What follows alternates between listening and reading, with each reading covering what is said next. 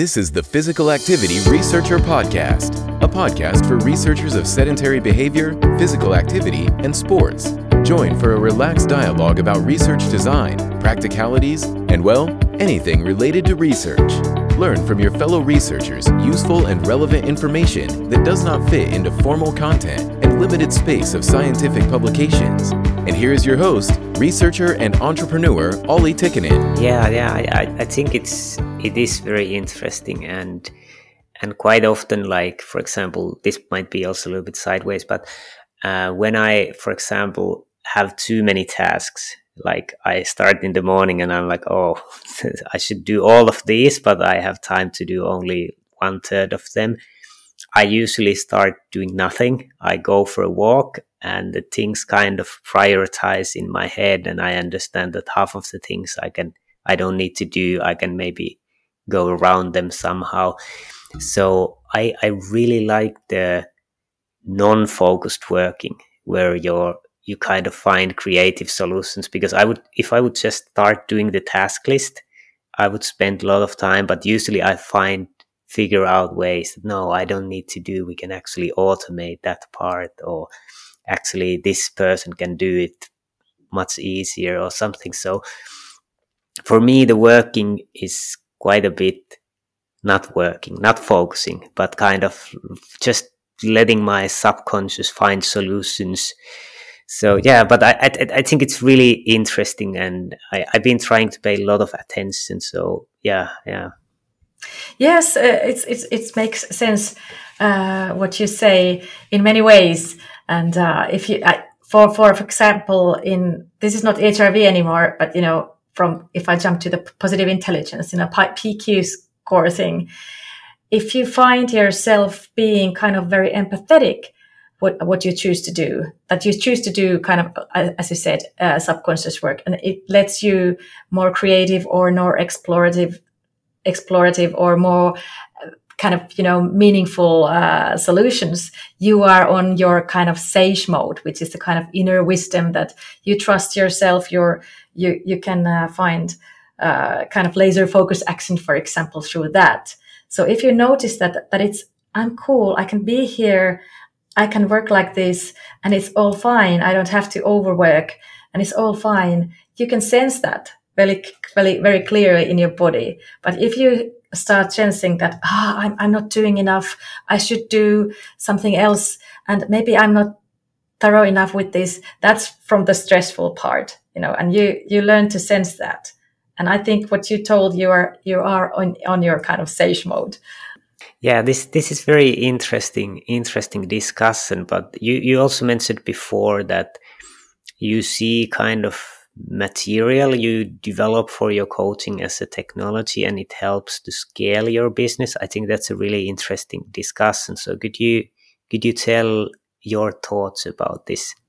Oh yes, of course, because my background is from management and leadership and communication, development, and also advertising world. I was 20 years running advertising business, and then I was 10 years running a network with leaders and so on, as a managing director. So I have a very, very thorough experience from that field.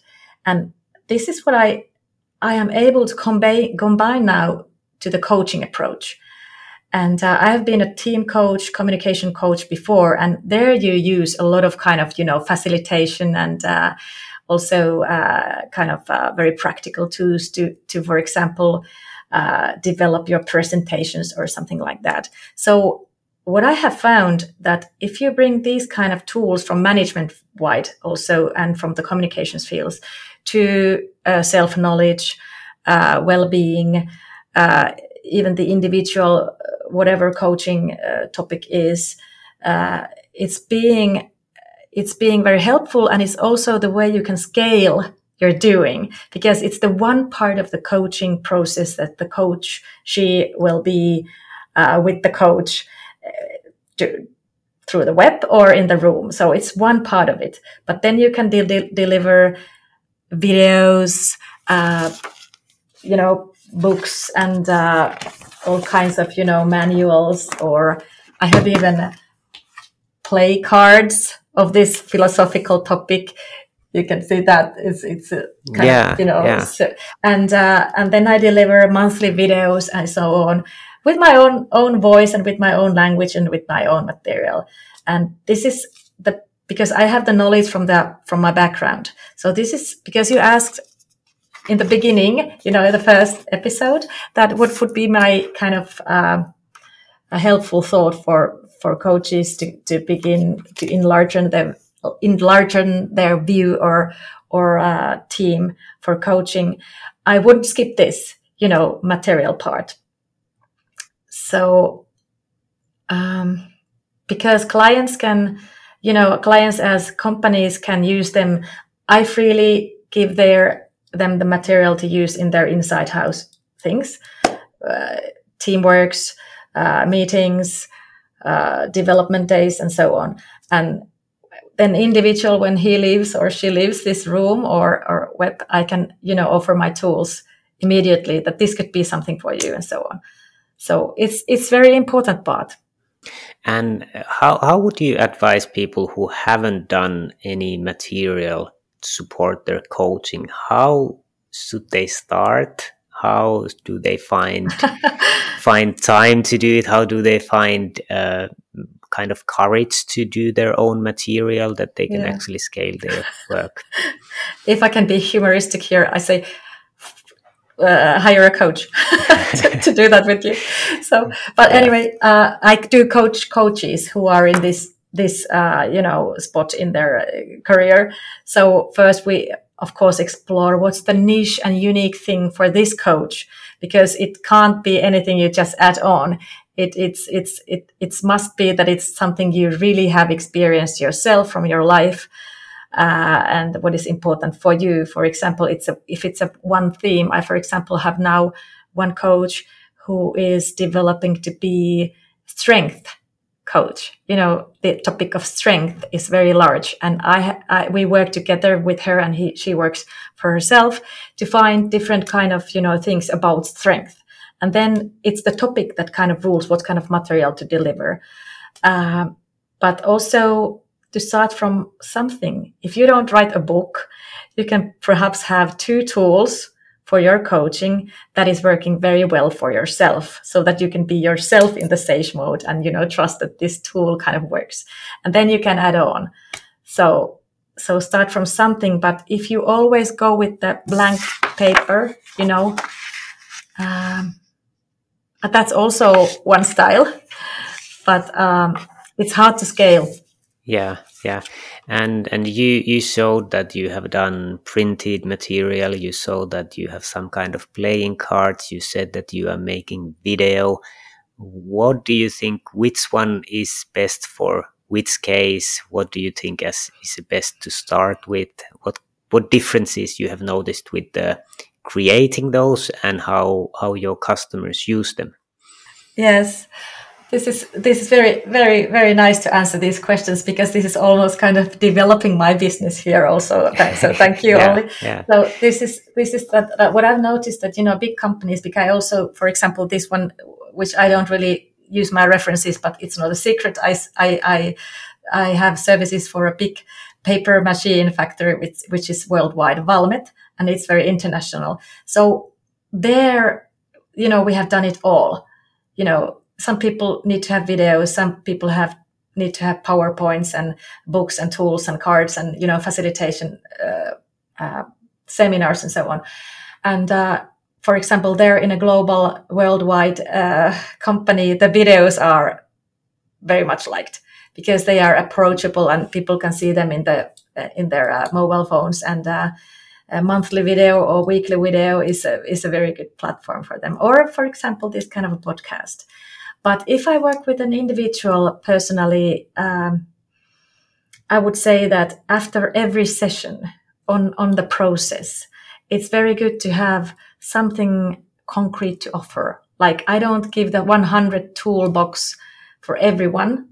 It's like what you, Olli, I would just suggest for you. I have a tool for walking in a philosophy. So I will offer it to you after the discussion. I will send it to you, and I will invite you to explore your walking with that tool. So it's one pager, And for you, it takes maybe 5 minutes or 5 days or 5 years to explore with that tool you're walking. But that would be individualized tool for you after this session. So yeah, no, that sounds interesting. I think I have done something with the reflecting on my walking, but I think when you have a tool that's concrete and has actually steps, I think it will be interesting. So I will post how I felt about that. So you have started also doing videos. How did you feel staring at the camera and talking to the lens? I think this is a problem many people have. The lens is kind of, it's a vortex. It kind of takes your energy away in the beginning. How did you feel? Yeah, well, even if it doesn't sound in English, because my English isn't my native tongue, as you could hear, I am a professional performer. So this is what I studied in the university 20 years ago. So it was no issue for me to kind of be in front of camera. But to be honest, still, when you want to have quality material for your clients, there is a very kind of high line what you want to deliver. So it is still difficult. And but I would say that, for example, my videos, they don't only have my my face and my voice. I do have the feedback, for example, from this program I just flashed, is that it's very nice that it has pictures from the nature, horizontal pictures, for example, and pictures from forest and water. Because I come from the advertising field, so I know what kind of pictures kind of go into what kind of topic. So I hear if my client says that I don't want to see your face, even it's pretty, but I want to see the horizontal picture with the lake. That's fine. So I kind of explore with clients. Yeah. So you have studied this in communications, how to create videos, how to communicate. What would be your tip for health and wellness coaches if they have never done a video for this kind of purpose? How would you script the idea? How would you record? What kind of tips you could give to get out of the awkwardness of staring at the lens and talking by yourself? Well, this is what I also do for another profession. I am a full-time coach, but I do coach on communication or presentation. So my quick tip or pitch for presentation or videos for well-being coach is that narrow your topics. So don't try to do everything in one video, but don't be too narrow. So for my advice would be that find one basic topic, what you want to deliver, and then 4 points about that. If you have a 5 minutes video, you can even in that have 4 points. If you have an hour video, you can only have 4 points in that. So kind of be structured with the content. That's the first thing, that kind of dig into your content. And of course, start with the, not provocative, but with something that wakes people up. And then you can go deeper into that for a little while, and then close it with as inspiring end as you could imagine. And, don't be critical on yourself under the camera, because no one else will be. It's the self-talk that is critical. So, and use pictures, not only, words and sentences, and make tryouts, have small audium to have a tryout. Are you a medical doctor, physical therapist, personal trainer, or someone else helping individuals in making a change towards a healthier, better life?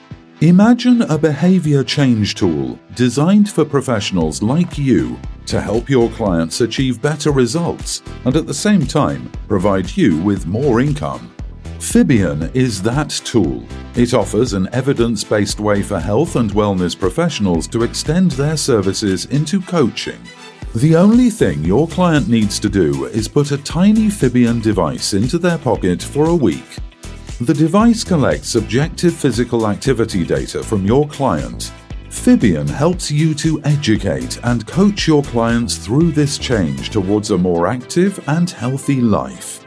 Strengthen your expert status. Distinguish yourself from the competition. Order Fibion now at Fibion.com. Yeah, I fully agree, and I think practice is important. Like, just start doing, and you will learn, and you will get rid of the awkwardness of talking to camera when you just do it enough. So I think that's really important. And if you feel more comfortable talking, if for example wellness people are often very sportive, or at least they want to present them, so then do stand. And don't hesitate to move a little, even if, some communication professionals would say that don't move because it's unstable. But if it's natural for you, come from your natural mode and not something which is taught in the book. Yeah. And I have noticed that when you're talking, I have now a webcam, so it has kind of a small eye or small lens, that it's easier to talk and for the smartphone. But when you actually have a proper camera that has like the big lens, and it's kind of, you see through it. If you end up watching that, it's kind of, whoa, it's more difficult. So I think it's easier to talk to a webcam. But to be honest, this is a kind of business advisory part. Do invest to cameras and extra cameras and extra screens. It's so much easier to be with than just with the laptop camera and laptop, because the quality of cameras and this audio equipment and stuff are so good nowadays. So it will make a difference if you invest on that. Yeah, and our podcast listeners don't see Tuuli's background there, but she has a very, very professional looking background. When I had my first talk with you, I was right away like, whoa, she's professional. Like, the background, it makes a huge difference. Like, I now have a white wall behind me. If you compare our professionalism from the background, it's a totally different impression. And I think if you're charging quite a bit of your coaching, you also need to look professional. And I think it's really important. And usually people go against the wall when you don't see anything, but we want to have like a view like you have behind, that it's three-dimensional. It really looks, and it shows that you have a nice space for coaching. I think it really creates the professionalism. Thank you. I love this studio myself, and it's a very good feng shui here, the light and everything. But it's also not how the coach's appearance is on the camera, I think, but it also offers the viewers, the watchers, something to grab on, because quite many times in coaching, for example,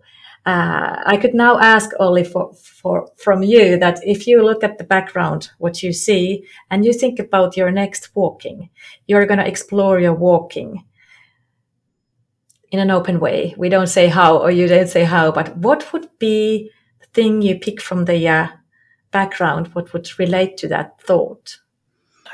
For me, I think it's the flowers, and then I kind of relate to the nature. And maybe you have a drawing board, or is it the painting? I think that's kind of the more artistic side, and kind of calmness and balance in the background. So I think it kind of creates a really balanced feeling and relaxed feeling. Yes. Yeah.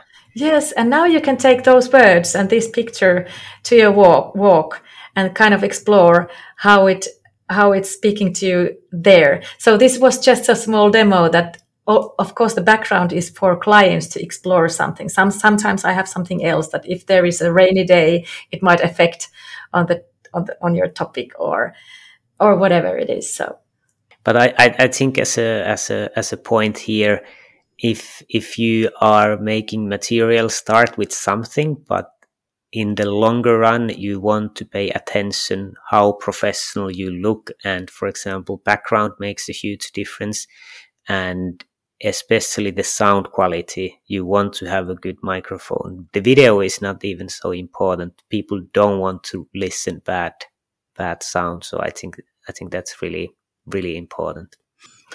And to add to the material that I think that I want to add here is that if you have a kind of, I don't say, how do you say that in English, kind of punainen lanka, red line, or how do you understand the bigger picture? I say golden line because it's an important color for me in a psychological way, the golden.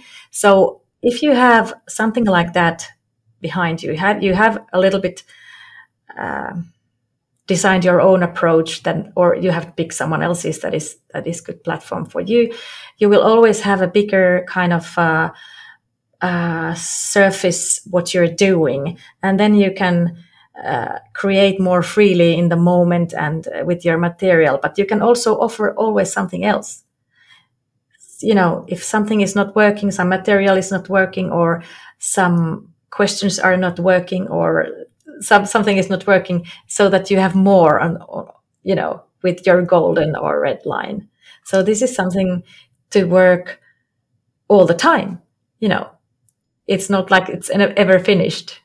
Yeah, and when we started, we talked about this material and that it helps to scale your business. How would you advise to use the material to scale the business? Is it always accompanied with your coaching, or do you use it also individually, just for example, as a digital tool? That's a good question to think about. Because there is only limited hours in the week, for example. So I am now testing to deliver kind of only educational video material about these topics with one partner, bigger partner in Finland, and it will be in Finnish. And they are kind of a distributional company who will like to distribute my kind of material. But I don't know yet about the feedback or how it will work. But I will tell you if it's going to work fine. But I think it's more like probably marketing. But if I can manage to do the material so simply and appealingly and, in a creative way, so there might be a chance that even that kind of material will in fact have a positive impact. Mm. And basically in your coaching, for example, if we take a video as an example, you create a video and then tens or hundreds of people will see it in your group. So you don't need to be explaining it individually, but you can scale it to hundreds in a way. But that's not my kind of, starting point. My starting point has always been to meet the individual. So that's my kind of core, what I always want to have. So how do you then combine that? You are making video which is scalable, but you want to meet the person. How do they fit together? How can you do both of them? Yeah. I don't know. I just try to I have limited numbers of hours for coaching. I coach about 1,000 hours per year. That's much. That's the top amount. And but I am filling those hours more willingly than material distribution hours. So I try to find. I work with the team, of course. I am not working alone. We are a small company, but I do have a marketing team and producer team. Yeah. So this has been really interesting discussions, but we have discussed again in the second recording for 50 minutes, so we could start wrapping up. So now it's time for you to advertise whatever you want. You can sell, and maybe you can tell how people can find you, and if somebody got interested in your thoughts or your coaching, how can they approach you, and what you are maybe looking for? Well, thank you, Olli. And first of all, I really, really think this is really cool that you have this kind of podcast. I was once, thinking of it myself that I would kind of, found a podcast platform, but I went to the videos. So Thank you. This is really interesting. And I did hear some of your podcasts you sent me, and they are all very interesting. And I really like that someone on your branch is doing things like this, combining kind of this practitioner's view and scientific research, and also what you're developing in a technical way and so on. So I appreciate this a lot. So, well, my slogan for my company is lift people, or lifting people and business. So I really think it's for me necessary to kind of keep them in the same box, that they are different branches. So I am a businesswoman, but I think that businesses can be helped, developed, evolved, transformed through coaching and individual coaching, and very deep one. This philosophical method, I think, is also very is good for, and also always working with individuals, but also in companies. My webpage is thewind.com. .fi. Sorry, maybe I have come to, but it's very, very. It's mostly in Finnish, so I have I have to translate it better in English in the future. What I'm promoting here is not myself. I am promoting coaching in general, because I myself found myself after being a leader and manager for decades through coaching, and it was really important step for myself to kind of jump into that. I went to California-based, Stanford-based coaching education and networks, and my colleagues, most of them are from there. So I found a very, very great platform for myself to develop myself and even my business, and also to kind of serve others. My coaching approach is kind of, despite the philosophy, it's service-based. So I want to be on service with my own creativity and abilities for others. So, but if you're interested about coaching, just find yourself a coach and find what coaching can do for you, and that's how it goes. You have to experience it in a concrete way. Yeah, that's good. So the website was thewind.fi if you want to check more. Yeah. Yes, and ECG measurement is someone is because we started on that. Yeah. We have a different website for that. It's the clues.fi. CLUES. Yes. Yeah. Yes. .fi. Yeah. So you can check. I can put that in the podcast episode description. But yeah, perfect. Thank you, Tuuli. This was a really interesting discussions, and I think we could maybe do even one more recording once some other day. Not now, definitely. But I have to take my walking break now. Yeah, we've been talking for a long time, but this was brilliant. Thanks a lot for taking the time for this podcast. Thank you, Olli, and all the best wherever you go with your body and mind. Perfect. Thanks for joining us this week on Physical Activity Researcher Podcast. If you like the show, make sure you never miss an episode by subscribing or following the show on Twitter. This podcast is made possible by listeners like you. Thank you for your support. If you found value in the show, we would really appreciate a rating on Apple Podcasts or whichever app you're using. Or if you would, in a real old school way, simply tell a friend about the show. It would be a great help for us. We have a fantastic lineup of guests for forthcoming episodes, so be sure to tune in. Thank you all for your support and have a great day.